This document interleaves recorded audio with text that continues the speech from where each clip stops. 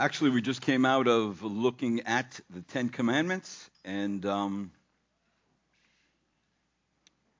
what I like to do at this particular point is we're going to be looking at the gospel-oriented strategy for battling sin. And before I do that, though, I do want everyone together to recite the Ten Commandments. Let's follow along, all right? The old King James version, the first one.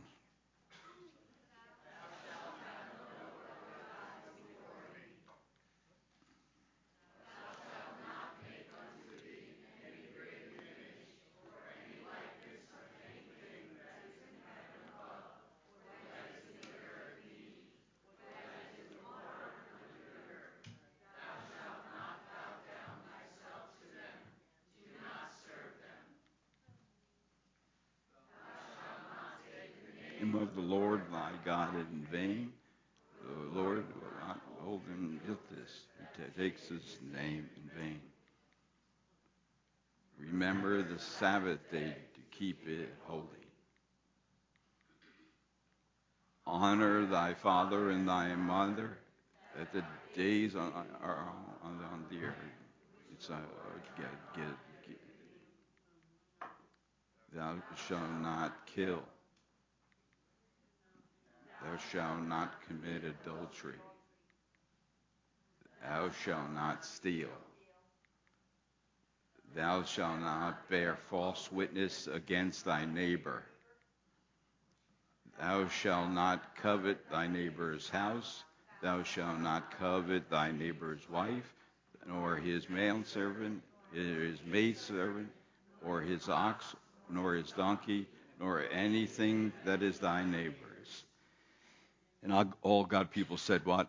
Amen. That is the Ten Commandments. They have not changed since they have been written in stone. But they are now actually written on our hearts. This passage of Scripture here, the Word of God really tells us that in the last days, which we're in, will be characterized by lawlessness. Lawlessness has always been a designation given to people who disregard the Creator, God, and His laws, and decide to live as they please according to their own passions and desires. It has been a tragic fact that down through history, both individuals and nations have dashed themselves against the law in their attempts to break it. However, the law of God cannot be broken. It is, in fact, it is really a fact that people have thought that they could transgress the moral law of God and get away with it. They cannot. Everyone sins and breaks the law of God, and God will judge all sin. So this scripture says everyone who practices sin also practices lawlessness, and sin is lawlessness. That means people live without a law, without a standard. They live the way they want to, and they think that that's all right, and that is not all right. Because of God's character, because He's a holy God, that is not all right. God is the one who sets the standard on how to live. So the Scripture reveals that we live in an age of lawlessness, where people have kicked off the traces of the law of God, and as a result, thrown off the restraints. Almost everywhere we look, we see the moral law of God abandoned, while people have plunged themselves into all manner of debauchery and unrighteousness and ungodliness and wickedness, which all expresses lawlessness. But there's been a change. There's been a change in our relationship to the law because of Christ. This passage of Scripture says this. It says, I am speaking in human terms because of the weakness of your flesh.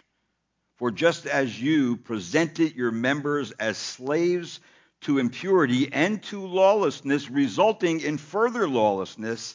Now, look what he says. So now that you're in Christ, that's where he's going with this, present your members as slaves to righteousness, resulting in sanctification. So we have a different relationship to the law of God as believers.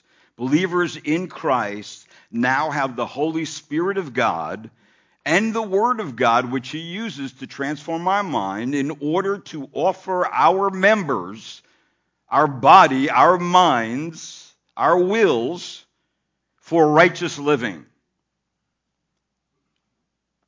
That we are to live the gospel, in other words. And we are equipped to have a gospel-oriented strategy for battling sin. Because we still have remaining sin, don't we? All our sin has been forgiven in Christ, but we have remaining sin, and we just don't keep living in sin that grace may abound, but we are to take care of our sin. That's part of the process of sanctification. So believing the gospel of Christ has changed everything. We are no longer slaves to sin or lawlessness, but we are now exchanged one slavery for a better slavery.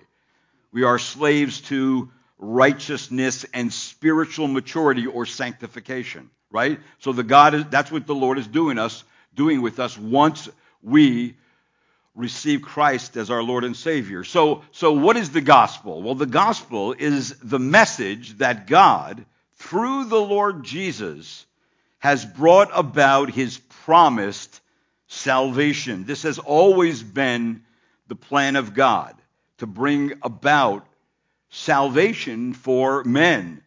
Now, this gospel is objective.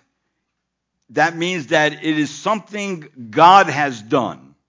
It is something God has done. That Jesus died on the cross and was taken down and buried.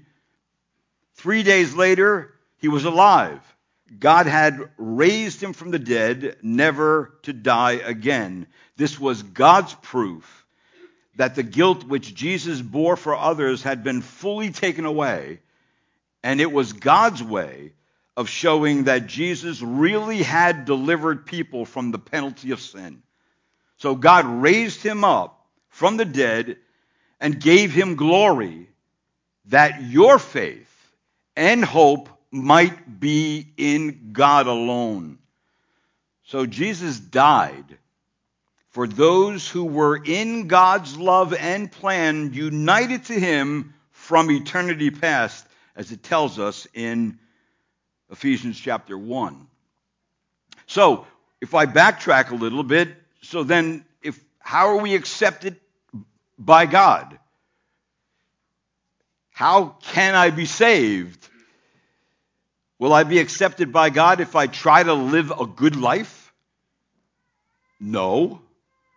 Right? Why? Because it tells us in Scripture, for all of us have become like one who is unclean, and all our righteous deeds are like filthy garments. And all of us wither like a leaf, and our iniquities like the wind take us away. So, are we accepted by God by living a good life? No. Will I be saved if I promise God I will do better? No.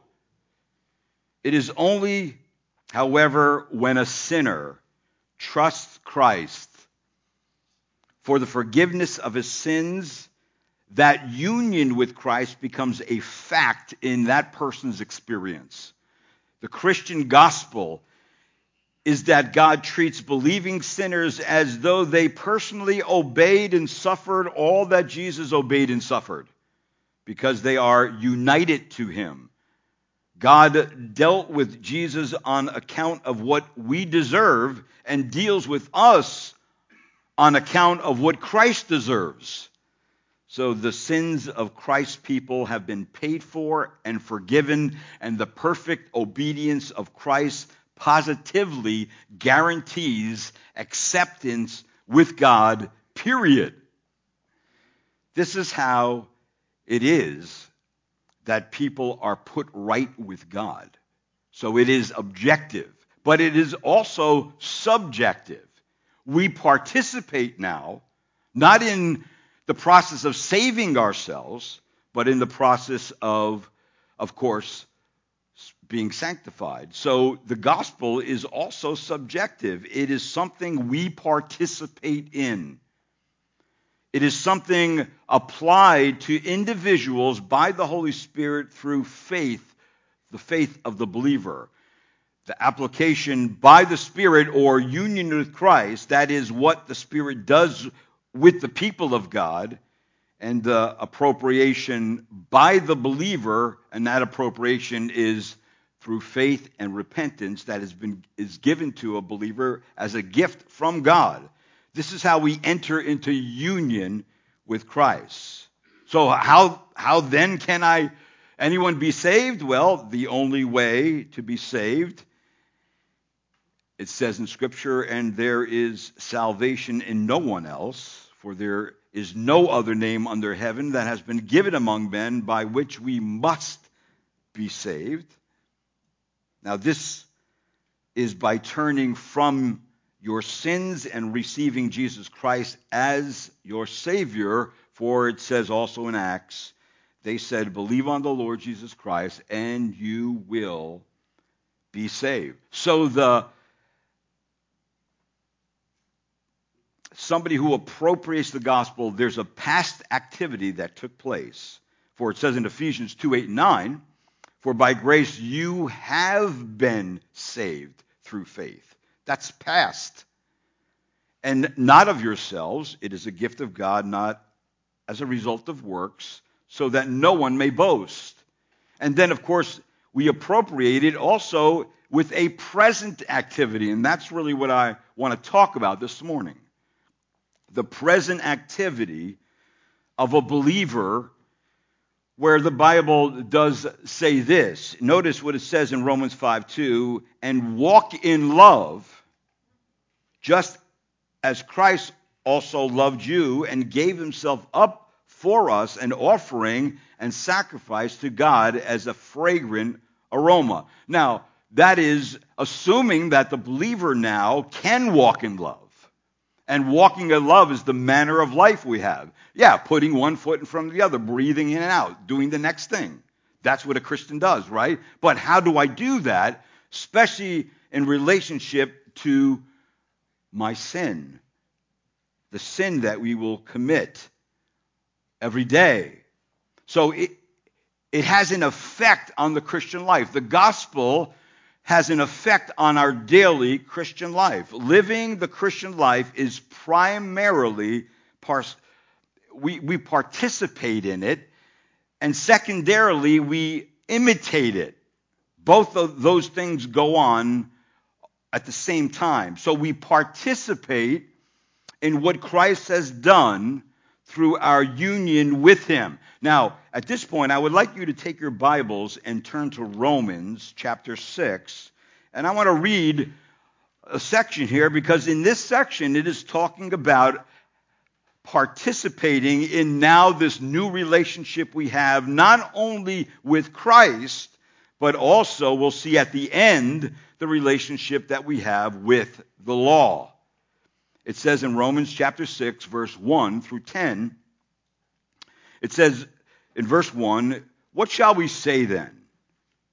Are we to continue in sin that grace may increase? That's a question. May it never be.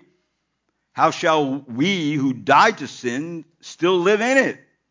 Or do you not know that all of us who have been baptized into Christ Jesus have been baptized into his death? Therefore, we have been buried with him through baptism into death, so that as Christ was raised from the dead through the glory of the Father, so we too might walk in newness of life. Verse 5, for if we have become united with him in the likeness of his death, certainly we shall also be in the likeness of his resurrection, knowing this, that our old self was crucified with him in order that our body of sin might be done away with, so that we would no longer be slaves to sin.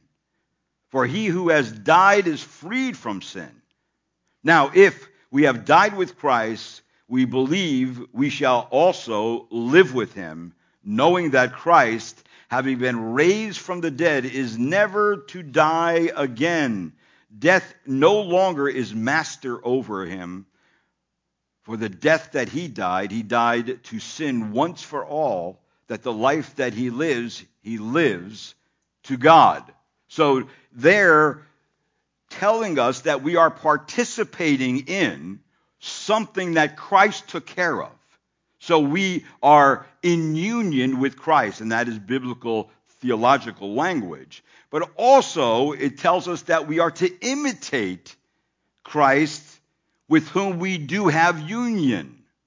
In other words, when Christ died, we died with him. When Christ was buried, we were buried with him. When Christ rose, we rose with him. So we are involved. The Lord's brought us into the process of him saving us. And of course, that brings into our life a completely different way to live. Now, let's go on in Romans chapter 6, verse 11 through 14. Notice what it says there. It says, even so consider yourself to be dead to sin, but alive to God in Christ Jesus. Now, in verse 11, he's telling us to think about it. Consider it. It's a thought word. Consider your new standing with Christ. And what is that? That I am dead to sin. You are dead. If you are a believer, you are dead to sin. Sin has no authority over you anymore. Sin cannot make you do what you don't want to do anymore. Sin is there in your life, but I can say no to it. I can command it. I can run from it. I can put it to death. Before I was not able to do that. Now I'm able to. So it's a whole different relationship. Look at verse number 12. It says, therefore, do not let sin reign in your mortal body so that you obey its lusts. And do not go on presenting the members of your body to sin as instruments of unrighteousness, but present yourselves to God as those who are alive from the dead, and your members as instruments of righteousness to God. Verse 14, for sin shall not be master over you. You are not under law, but under grace. See, all that section is communicating to us that we are to imitate now what the Lord has actually accomplished in our life as Christians and given us the Spirit of God to actually do what it says, to put it into practice. Ephesians says it like this. In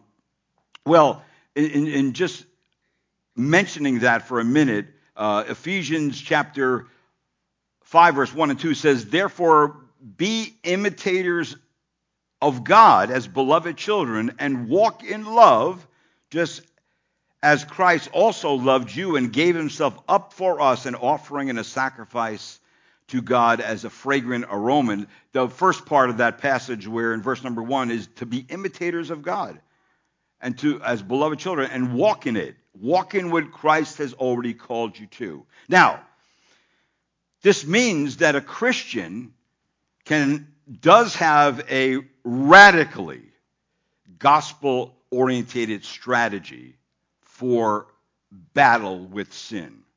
Now, there's a couple things we need to avoid as we think about that. Just as Jesus was crucified between two thieves, so the gospel is crucified between also two things. And of course, what are those two things? Well, when we became Christians, we see in this illustration here that we have God's holiness, and then of course we have our sinfulness, or my sinfulness, and then of course in between that you have the cross. Now the cross makes all the difference in our life, because now God has saved us. But now as we go on and walk in our life, there's a way not to do things. There is an godly strategy of taking care of your sin, and that first ungodly strategy is, of course, a big word, but antinomianism. And what that is, it's two words. It means anti is against, and nomenos is the word law. So put that together, and it means against law. All right? So, of course, that means I'm going to live free of the law. The law has no more authority over me at all whatsoever. It doesn't even tell me that I sin or not. I just live the way I want. Luther used this word to describe the rejection of the moral law as a relevant part of the Christian experience. And even in the New Testament, Paul really refutes the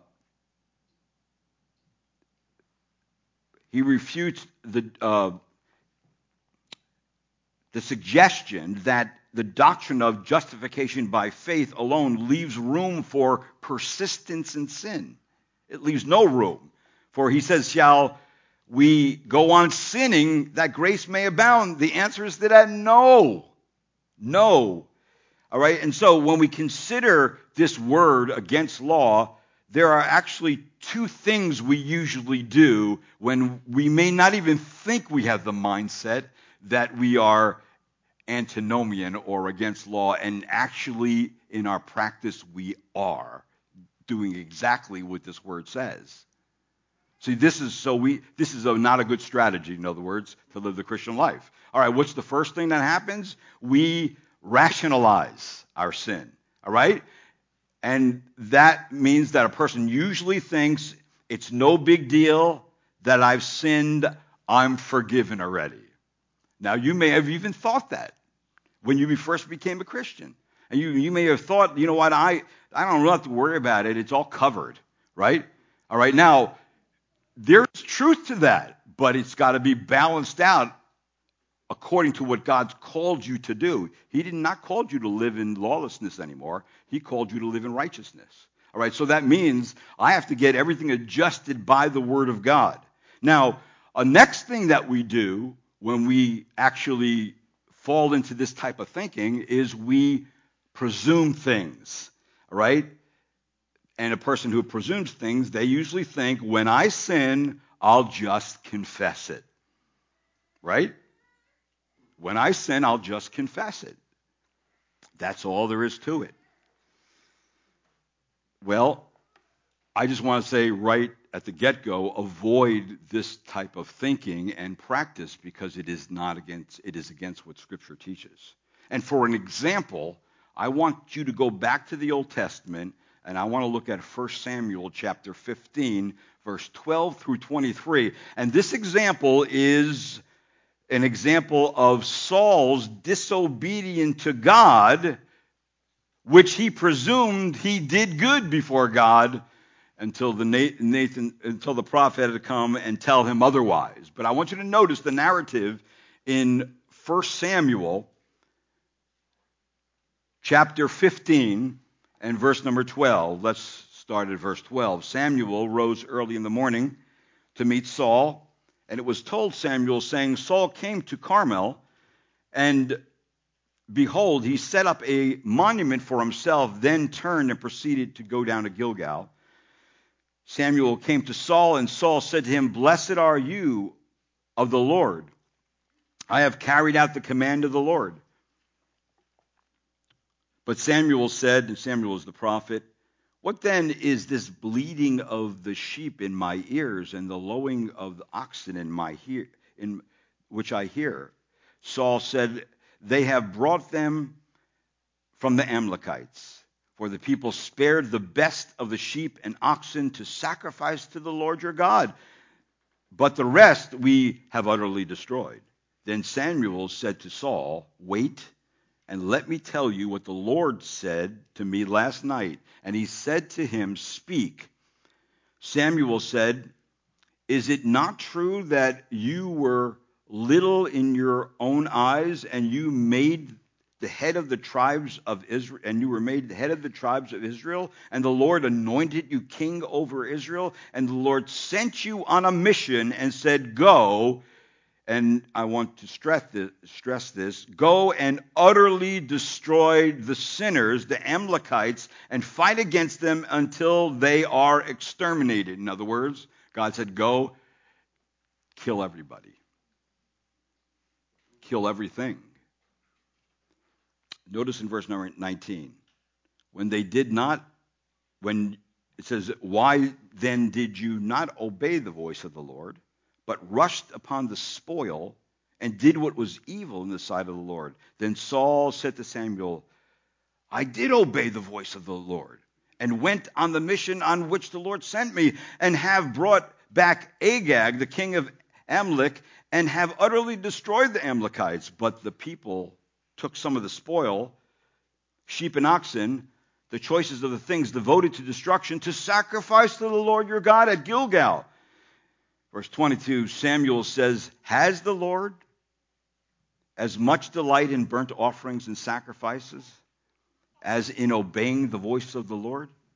Behold, to obey is better than sacrifice, and to heed than the fat of rams. Verse 23, for rebellion is as the sin of divination, and insubordination, and that word insubordination is also the word presumption. The New American Standard uses insubordination, but other translations use the word presumption. So, and insubordination, and is as iniquity and idolatry, because you have rejected the word of the Lord. He has also rejected you from being king. So you see it's played out here in this narrative that Saul presumed he was doing the word of the Lord according to what he thinks he should do. He was tempted, and the people were tempted to take some of the spoil. And so what he did, and the sin here was presumption. He presumed that he was doing the right thing when in fact he was doing the wrong thing. Now, when you became a Christian, you may never have thought that presumption was a sin at all. But you know what? It's one of the greatest of sins. It says in this passage here, what shall we say then? Are we to continue in sin that grace may increase? May it never be. How shall we who died to sin still live in it? And of course, this passage of Scripture, or do you presume? And of course, the ESV says presume, the NAS says another way of translating presume is you think lightly on the riches of his kindness and forbearance and patience, not knowing that God's kindness is meant to lead you to repentance. You think you're going to go on, in other words, in this passage, that you can do what you want to do, opposed to what God said you were to do, and think you're going to get away with it? You're not. Because God has been kind to you. He has been good to you. And you know what? The result of that should be repentance. You should turn from your sin and trust God. And then David said this in Psalm 19, verse 13, also keep back your servant from presumptuous sins. Let them not roll over me. Then I will be blameless, and I shall be acquitted of great transgression. So he's just praying, Lord, don't let me get in the mindset where I'm thinking in a way that is dishonoring to you, that I am presuming and thinking when I sin, I'll just confess it, or when I do something wrong, I'll just reinterpret it my way, thinking that it's God's way when it's not God's way. See, the Lord is very serious about this, and Christians have to be careful that they are not falling into presuming on God's will and God's word and making it what it's not, because it's something that we ask that, like David, Lord, please keep me back from this sin. Keep me back from presumption. Okay, that means that the next human strategy to avoid, which would be wrong, would be that of legalism. What is legalism? Well, legalism pretty much thinks this. Yes, Christ died for sins, but I earn favor with God through what I do. Now, of course, this is a Christian, right, who has been redeemed, trusted in Christ, and they fall into the mindset that they think somehow to keep saved, it's about what they do. And they kind of lean back on that in their life. But you know what? It's not really about what you do. Yes, we are to be sanctified. Yes, we are to grow in Christ's in righteousness. We are to grow to please God. But those are things that are the fruit of conversion. They're going to grow out of you because you're a believer. So I can't lean upon what I do as somehow helping God to sanctify me or you.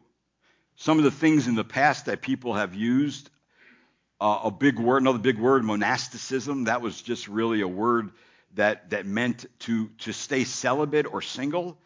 It came to mean to be alone or just kind of be alone, and it also further came to mean to withdraw oneself, to kind of drop out of the world in order to escape the burdens of society. And then later it meant to retreat in pursuit of perfection and to isolate yourself from society in order to get closer to God. You know, we call them hermits or monks, but that mindset's still alive and well.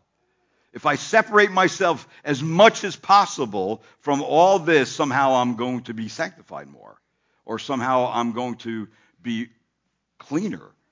And that's, you know what? You can be a Christian in the midst of a perverse and wicked generation, right smack in the middle, right? So I can't separate myself, remove myself to be able to be sanctified. That is something God is doing. So that has been practiced in the past. And another thing that's been practiced in the past is a thing called asceticism. That's another big word, but it really means to train. It's a word used to train for the training of athletic exercises for athletes, but it was also moral training through education or mastery of your passions and the renunciation of anything that any kind of desire you would have.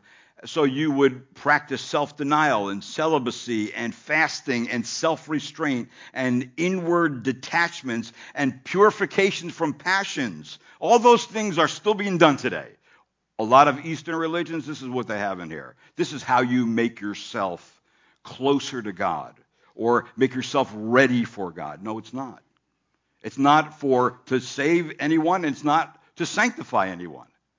All those things are futile, and those are just wearing out yourself to try to produce something you cannot produce on your own. It was George Whitefield. George Whitefield was a great evangelist during the Great Awakening. He was preaching while Jonathan Edwards was preaching, and others were preaching throughout the East Coast, and the revival came there. But George Whitefield, prior to his conversion, and he thought he was a Christian. And this is what he thought. And he belonged to what was called the Holy Club. All right? And the Holy Club practiced early rising, lengthy devotions, strove for a self-disciplined life, which left no moment wasted throughout the day. At night, they wrote in a diary and enabled them to scrutinize their actions and condemn themselves for any fault. They partook of the Lord's table every Sunday, fasted every Wednesday and Friday, and hallowed Saturday as a Sabbath preparation for the day of the Lord. They sought to persuade others to refrain from evil and attend church. They regularly visited Oxford's prisons and poorhouses, and each member contributed to a fund with which they relieved the needs of the inmates and maintained a school for the prisoners' children. Now, all those things are good, and all those things we should be involved with in some way. But this program, this endeavor, he thought, aided by these works of charity, that he believed, somehow ministered towards the salvation of souls, which he found out was incorrect.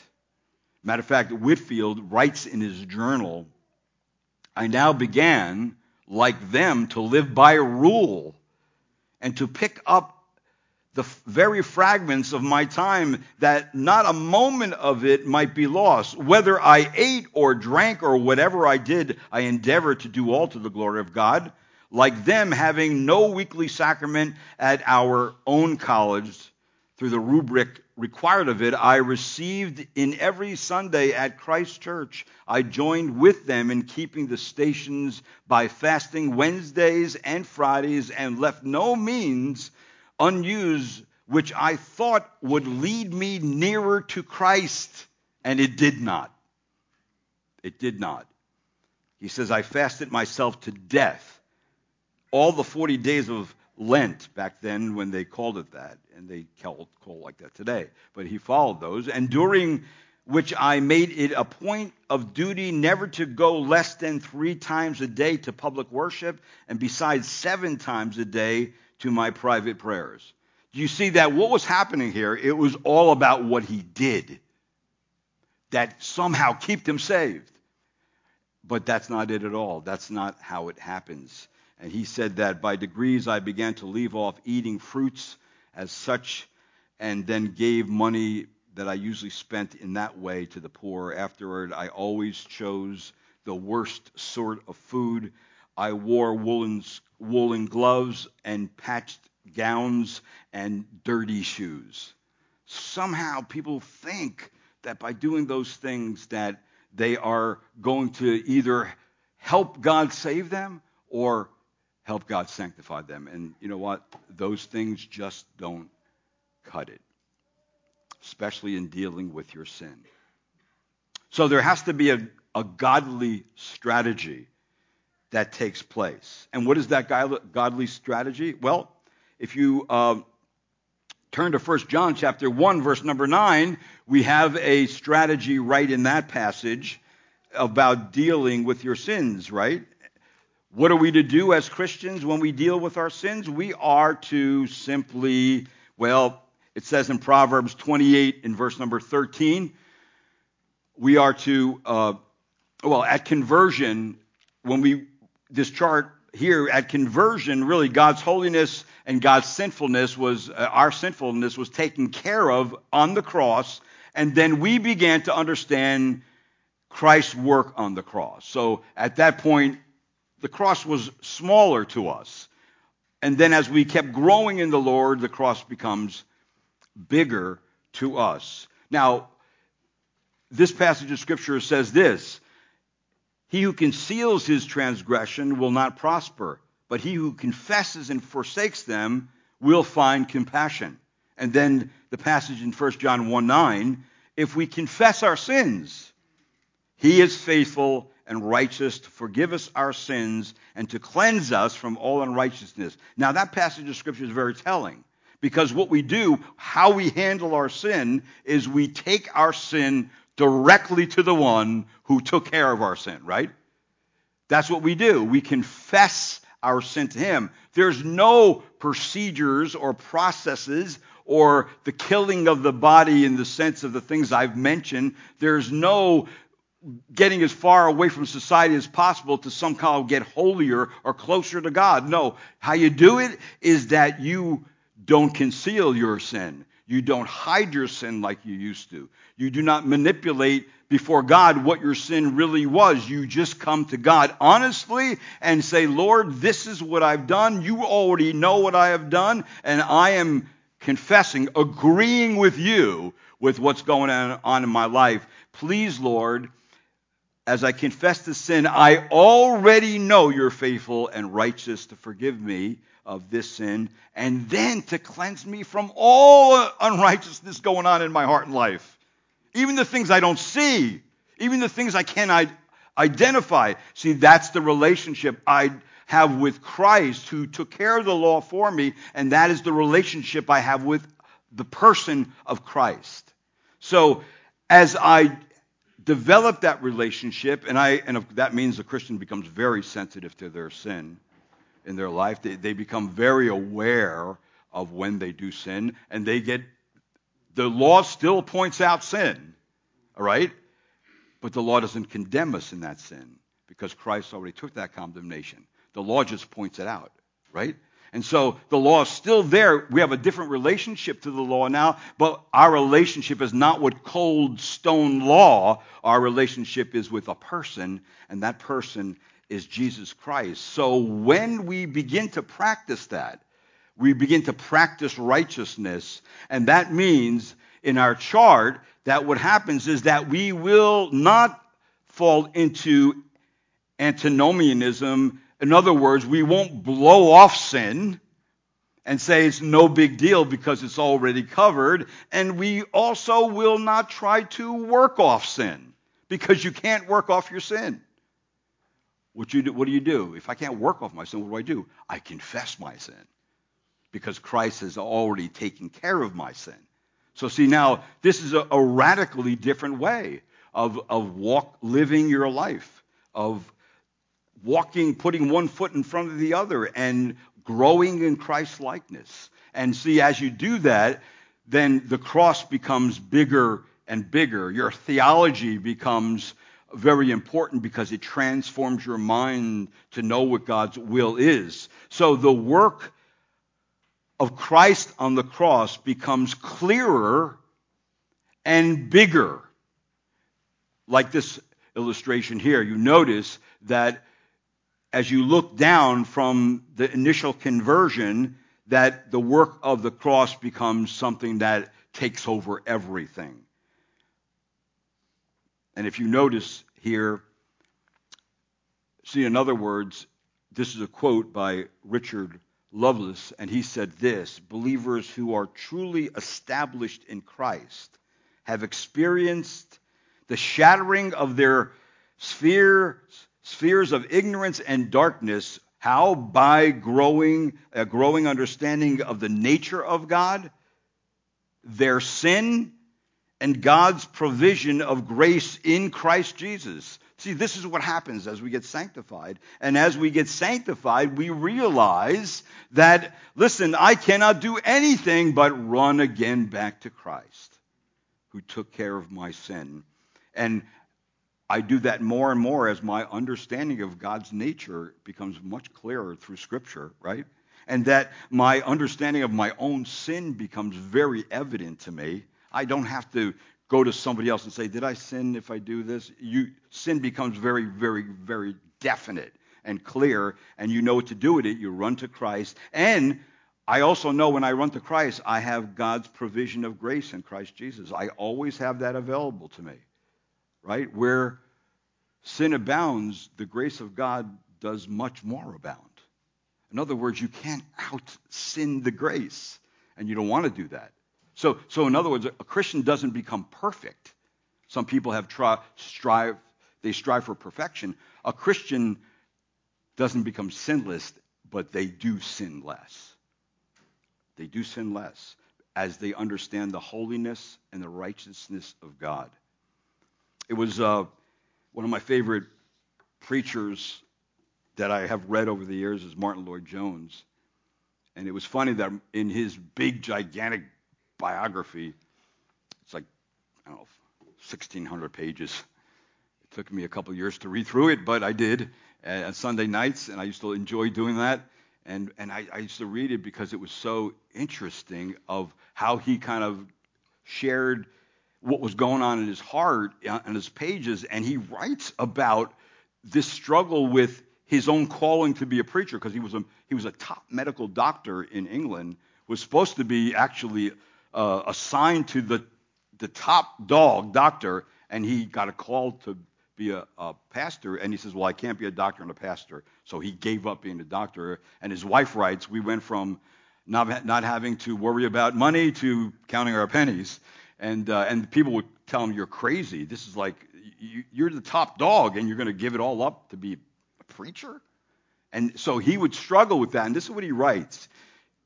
He says, I find myself at times reviewing the whole of my faith and belief, delving at times into matters which I profoundly believe it is the very essence of faith not to examine, finding myself in many ways unworthy of my calling. Indeed, at times finding nothing whatsoever to recommend myself as a preacher of the gospel, and going on and on and on with this kind of thinking. And again, I reached bedrock in the grace of God, which amazes me more and more till I realize it's only God's calling and God's grace that I'm doing what I'm doing. And there's no greater calling than that. So he was just dealing with this. Do we have this going on inside of us? Do we have a sense of feeling unworthy as a believer? Is that a good thing for us to even have going on in our heart? Right? Well, let me just say this. There are two things always present in Christians. First one is a sense of personal unworthiness. You are not worthy of salvation. You are not worthy to have spiritual gifts. You are not worthy to have the Spirit of God indwell you. You are not worthy of heaven. You are unworthy. But you don't stop there. All right? Because the second thing that goes on at the same time that's going on is that I have a sense of the worthiness of Christ. That's the grace of God, right? Both are essential. In fact, some have said that the absence of either may mean we are not even Christians if that is not going on. One said that in practice, it is the relative position of the two in conscious experience that determines what we do. In other words, once we have this unworthiness going on inside of us, and that unworthiness is actually balanced out by looking to Christ and saying, yes, I'm never going to be worthy, but he is worthy, and because he is worthy, he makes me worthy. See, it's all focused on the Lord. And so this is the struggle that we all go through. It doesn't matter how long you've been a Christian. It doesn't matter where you came from. It doesn't matter really, what experience you have in your life. You are going to go through this, and the Spirit of God produces in our heart these two things at the same time. I am unworthy, but Christ is worthy. I am unworthy, but Christ is worthy. And believe me, when you fall into sin, do you feel unworthy? Yes, you do. You do. That's why you run to Christ. Because Christ, again, will forgive you, and you get this sense that he is present with you, and you're one of his children, and he's your God, and he is faithful. He will always be faithful. He'll never take a left turn on you and leave you stranded. He will always be there because he's the same yesterday, today, and forever. That's who God is. See, and when we grow like that, we'll deal with our sin in the right way. Because you know what? God hates sin. Why? Because God's holy. God can't even let sin into his presence because he's so holy.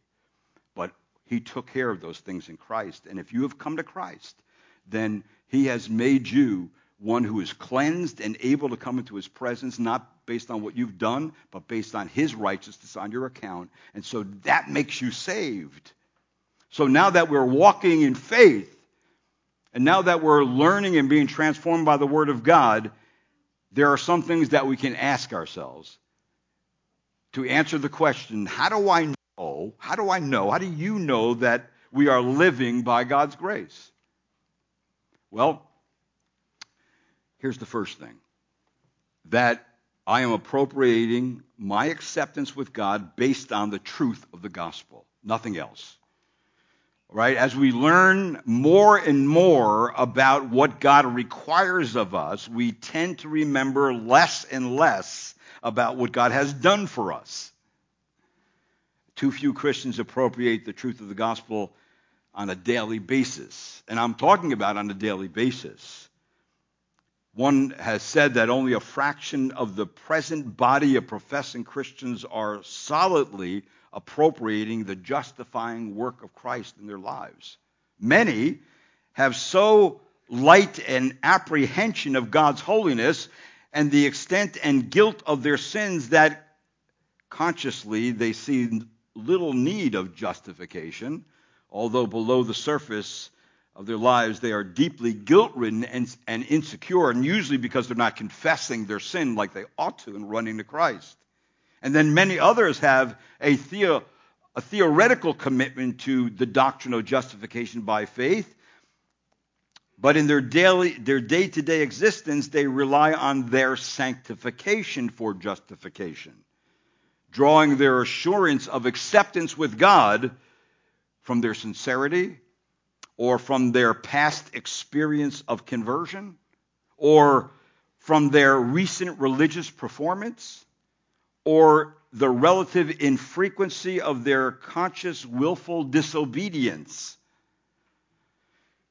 So few know enough to start each day with a thoroughgoing stand upon what Martin Luther said that you are accepted by, looking outward in faith and claiming the holy alien righteousness of Christ as the only ground for acceptance before God, even in our sanctification. Because when you sin, does God love you less? No. But the Father, being who he is, will not let you go on in sin without the conviction of the Spirit of God, and sometimes without spanking you, right? Disciplining you, because he's a father. And he says, if you're in my family, I'm not going to let my kids live that way. That's why 1 John tells us, if you go on practicing sin, the seed of God's not even in your heart. You're not even saved. Don't deceive yourself that you're saved if you go on sinning and without conviction, without repentance. So that would lead me to say to us that a passage of Scripture like this, it says, though whom also we have obtained an introduction by faith into this grace in which we stand. That's where we stand. We stand in the grace of God, and we exult in hope of the glory of God. And of course, the passage I've been using all along in Romans 8:1, therefore there is no condemnation to those who are in Christ Jesus. When I sin, is the condemnation come upon me again? No, it doesn't come upon me again. Why? There is no condemnation to those who are in Christ. So that's theology that will help me live the Christian life and deal with my sin. So how do I know that I am living daily by God's grace? Well, a second question we could ask is this. Am I broken and humbled by my sin in light of the cross daily? When you sin, are you humbled by it? Do you really get the sense of how much God hated it and hates it, and how you're growing to hate it to the point you don't want it in your life anymore? So are you humbled by it? It was David, after he sinned, this is how he felt.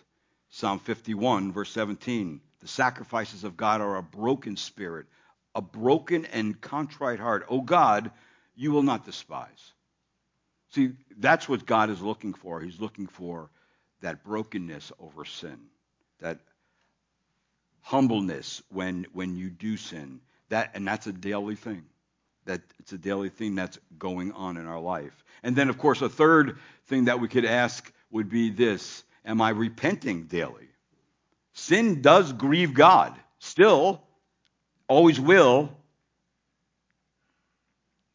So we must not downplay the seriousness of sin in our lives, ever. To think that there's a white sin and a pink sin and a green sin and all that kind of stuff is completely worldly. Sin, yes, there are greater sins and lesser sins in the sense of a lie is different than murdering someone. But nonetheless, we should be just as convicted as for lying or doing something like that as we would even the most grievous sin. Why? Because all sin is grievous and grieves God. So we must come to terms with the fact that God's grace is greater than all our sin. That repentance is one of the Christian's highest privileges. A repentant Christian focuses on God's mercy and God's grace. Any moment in our lives when we bask in the mercy and the grace of God, we're at the highest moment we can be.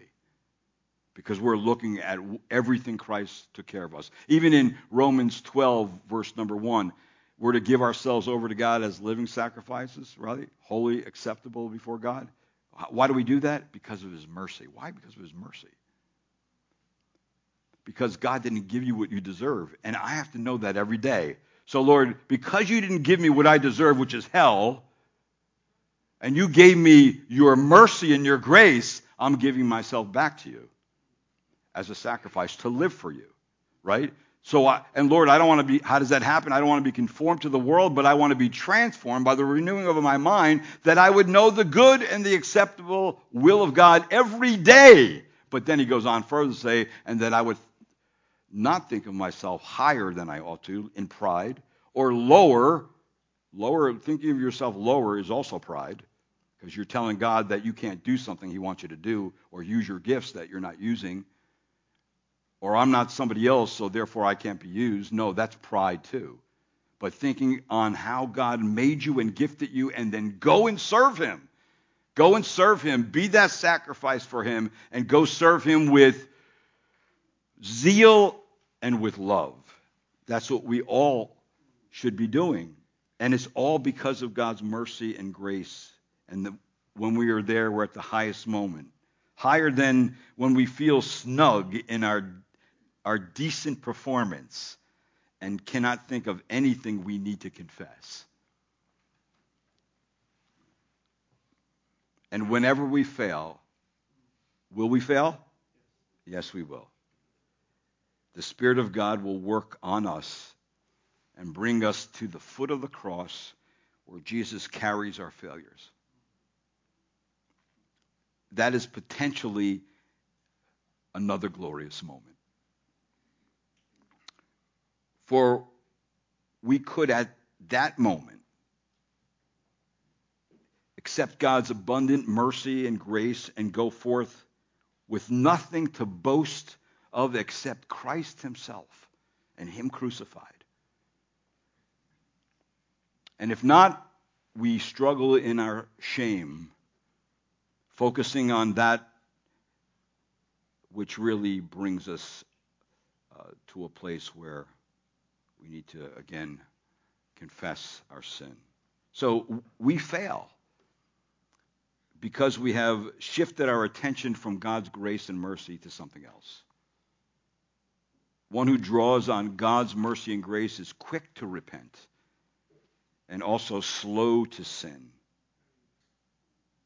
Jerry Bridges said that in his book on the discipline of grace. This passage says, therefore, having these promises, beloved, let us cleanse ourselves from all defilement of flesh and spirit, perfecting holiness in the fear of God. So, in other words, we're enabled to do this. We're enabled to participate in this sanctification process, and God's given us the power to do that. And then there is another question that we could ask. Am I rejoicing because all my sins are forgiven? Am I rejoicing because all my sins are forgiven? Well, Romans tells us, blessed is the man whose sin the Lord will not take into account. So there has to be rejoicing when I know that, hey, wow, the sin I'm confessing now has already been cleansed from my account, and Jesus Christ washed it away. Right? That has to bring rejoicing to you. And then another question could be this. Am I compelled by sins forgiven and Christ's love to desire to lead a disciplined and godly life? See, this is where my thinking gets changed. I want to live for Christ. That's what I want to do. And that's what the Spirit of God brings us. In fact, this passage of Scripture in 2 Corinthians says, for the love of Christ controls us, having concluded this, that one died for all, therefore all died, and he died for all, so that they who live might no longer live for themselves, but for him who died and rose again on their behalf. See, that's it. We don't want to live for our own selfish passions and desires anymore. We want to live for Christ. And then one last question. Am I pursuing holiness because Christ's love is constant? Am I pursuing holiness because Christ's love is not going to change? It's constant. If I'm not doing good one day, his love's the same. If I'm doing the good the next day, his love's the same, but I don't necessarily add to anything because I have done good the next day. I'm just, our Father is pleased with us when we live in a manner that's pleasing to him. It's a family relationship that we have.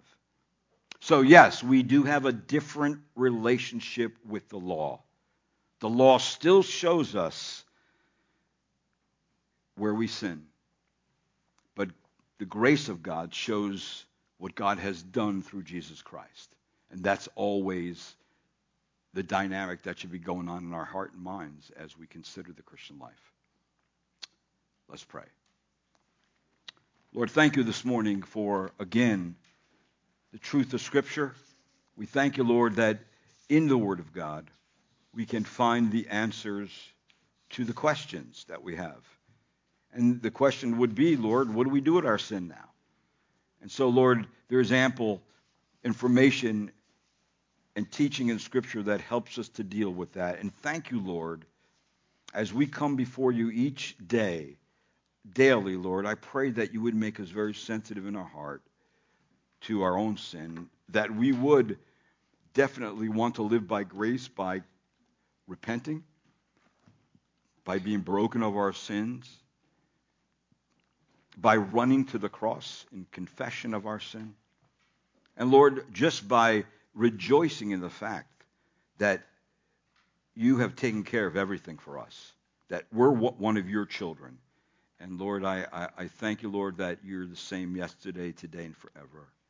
I thank you, Lord, that you're going to love us with an everlasting love. And we thank you, Lord, that your love is going to take us from where we're at now right into heaven. And because we are basking in being one of your children in your family. And as we live each day, Lord, teach us more and more of the things of Scripture so we can free our mind and heart not to fall into false ways of thinking or practice, but into holy patterns of living. And I thank you, Lord, for our salvation as well as the Spirit of God given to us in our sanctification. Help us to cooperate with him with all our heart. And I pray in Christ's name, amen.